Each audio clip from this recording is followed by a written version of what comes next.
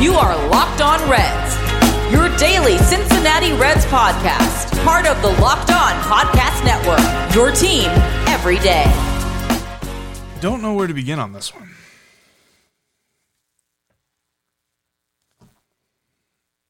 $10 million option. Best player on the team, according to Baseball Reference last year. And when you look at wins above replacement, they declined his option. And the Cubs picked him up off waivers. They didn't want to pay him $10 million. Homer Bailey threw 2 no-hitters for the Reds and got over $100 million. You figure, one no-hitter might at least get you another year.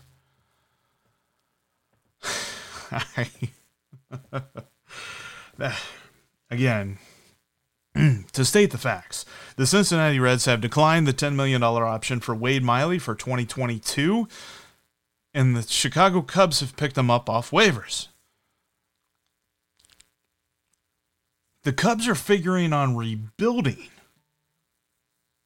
The Cubs are figuring on trying to have young guys play and figure out what the future looks like for the franchise. That team would rather have Wade Miley than the Reds? That is the worst messaging I've ever seen.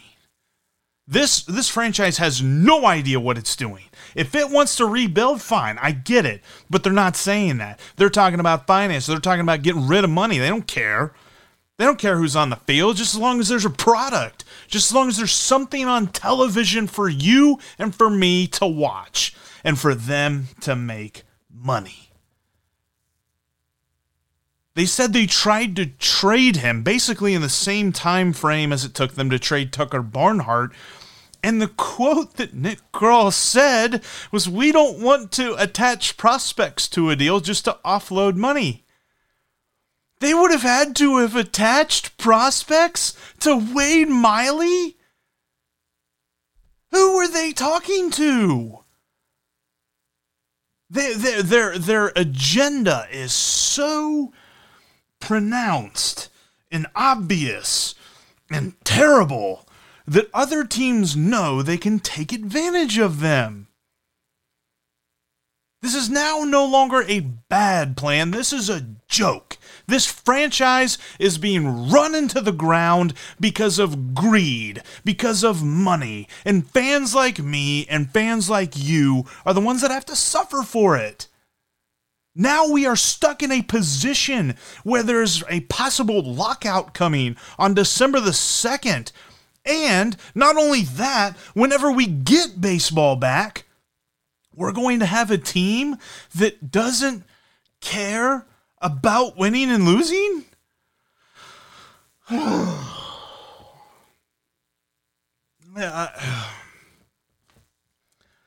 have resisted this. I have hoped that something would change.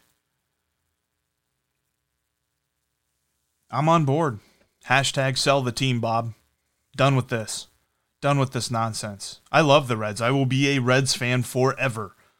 But I cannot stand the way that they are being run right now. I get it. If you don't want to pay the $10 million for Wade Miley next year, that's fine. Pick up the option and trade him. $10 million for a starter of Wade Miley's caliber is absolutely cheap and cost-effective. That is not something that you would have to attach prospects to for a deal. A guy like Wade Miley would probably make $12, $13, $14 million on the open market next year. And we're waiving him? And he's picked up by a freaking division rival? I hope, here's what happens. I love the Reds. I want the Reds to win the World Series. I want them to win as many games. I want them to win every game next year. But I hope to God that Wade Miley pitches for the Chicago Cubs in multiple games against the Cincinnati Reds and throws multiple no-hitters next year. Yeah, I'm not really thought out on this. I'm just mad.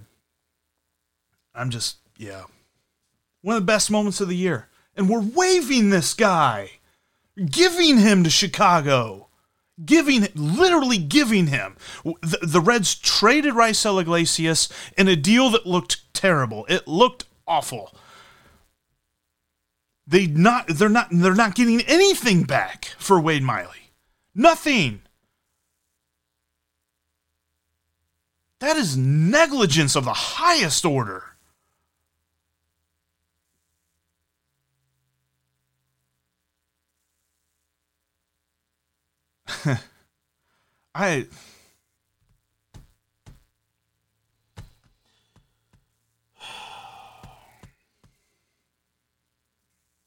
Yeah.